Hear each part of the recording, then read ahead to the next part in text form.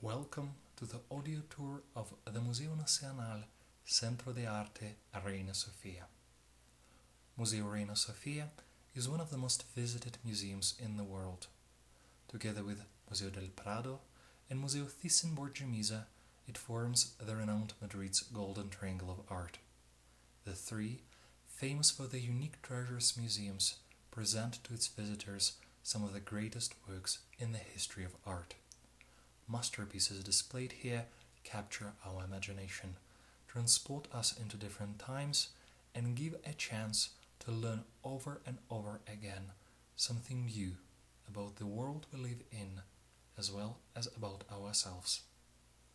Each of the museums has its own special features.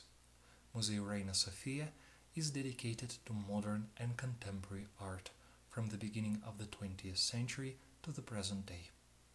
This period is marked by tremendous experimentation and a departure from traditional artistic conventions. New forms, new styles and concepts, artists constantly pushing the creative boundaries. It all sometimes led to the most extraordinary results. These ambitious studies are in focus here in the Museo Reina Sofía. It is worth highlighting. The museum holds the title of the National Center of Art.